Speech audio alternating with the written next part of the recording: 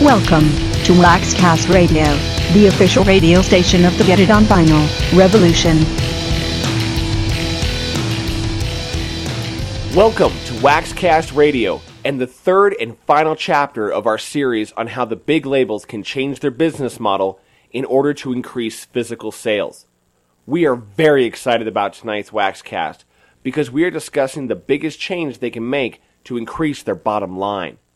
Rolling Stone and you can put whatever stock you want in that piece of shit publication actually published something interesting and accurate this week. They stated once and for all that the digital marketplace, especially the streaming services, don't pay artists nearly enough royalties. We're not talking about pennies to the dollar or even pennies to the play count. We're talking about maybe paying artists a measly $100 after years of stream plays. That's right, we're talking about potential hundreds of millions of plays to justify the tiniest, most minuscule of payment for their art. How is this justified? How is this reasonable? How is this accepted as the standard? It's the lie, the illusion of the positive side of the digital standard. The profitability of the digital standard is nothing more than a flat-out myth. There is no living in it. Remember that next time someone tells you that artists make up for it in quantity. So that brings us back to our original point of this series of WaxCasts. The real money is still in physical music. Yes, touring, merch, licensing, of course, all contribute to the pie chart. However, the profit line math is clearly in the favor of physical releases. Knowing this and knowing that the current buying patterns of music buyers are consumed by the digital standard, why are they not emphasizing and pushing the physical product? Some could argue that they consider it a dead market. We know more than most that this is a myth. CDs, although on the decline, continue to sell millions of copies a year. In fact, until just last year, they outsold digital in per-unit sales. Vinyl is a much different story. Vinyl sales are not only growing, but doing so exponentially. There's not only a market there, but a growing one. And this is in a recession. However, as the digital standard gained its foothold, and thinking they were ahead of the curve, many labels began focusing their attention on the digital release and less on the physical. It may have started with just a couple less pictures in the album sleeve. Who needs a lyric sheet? Do we really need to put that much money into promoting it? How cheap can we do this? Who will press it for less? How many copies do we have to put out? It makes sense to the penny-pinching fat cats of the corporate labels. Less cost, less inventory, less work. Cash in, push the digital, screw the consumer. What the labels fail to take into account are those groups of people, like us and so many others, who would not be muscled into the digital standard by shortchanging the physical releases we were demanding. We would not sit back and swallow the pill. Many of us did the opposite. We stopped buying altogether. Suddenly, they were left with no income in either format from these groups. This is nothing new. The core of the superpower record labels is simple. Devise a new format, make it better, more portable, kill off the previous format, and force the repurchase of all the music the consumer already owns. But one thing changed with the digital. One factor changed. While it certainly has more portability, it has one giant flaw. You can't touch it. Tangibility plays a lot when it comes to purchasing. People need to see, feel, touch, and examine a product before they purchase it. However, if this were the case 100% of the time, the digital standard would have never become the unfortunate reality that it is today. People are willing to pay for portability and sacrifice so much in the process.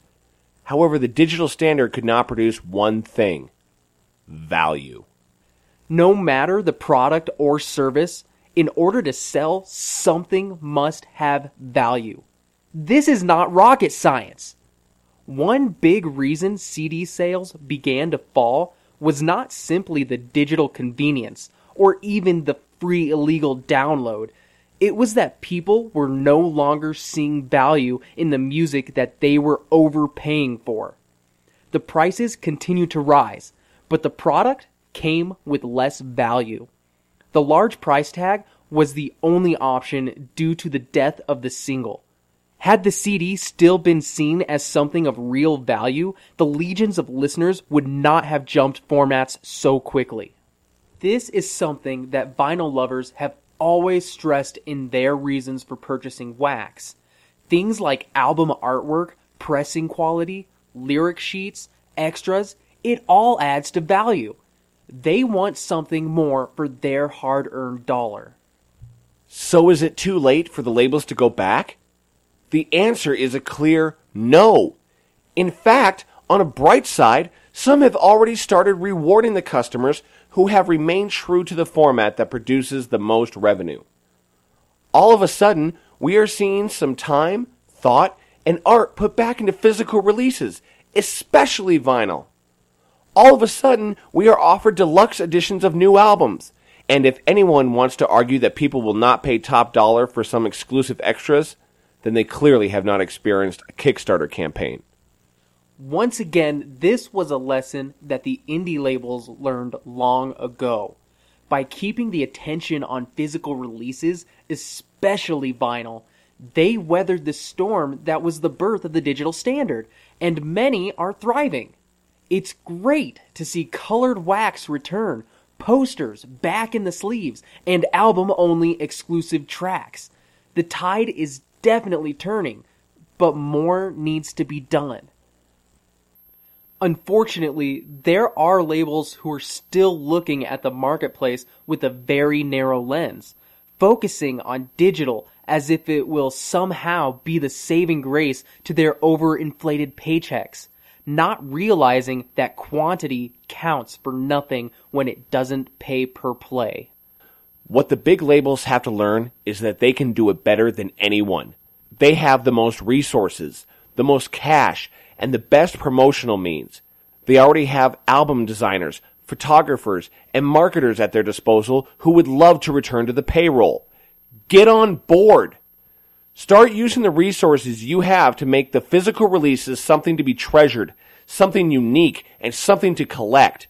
Make physical releases worth every red cent thrown at them. Make it cool to look at your buddy's record collection again.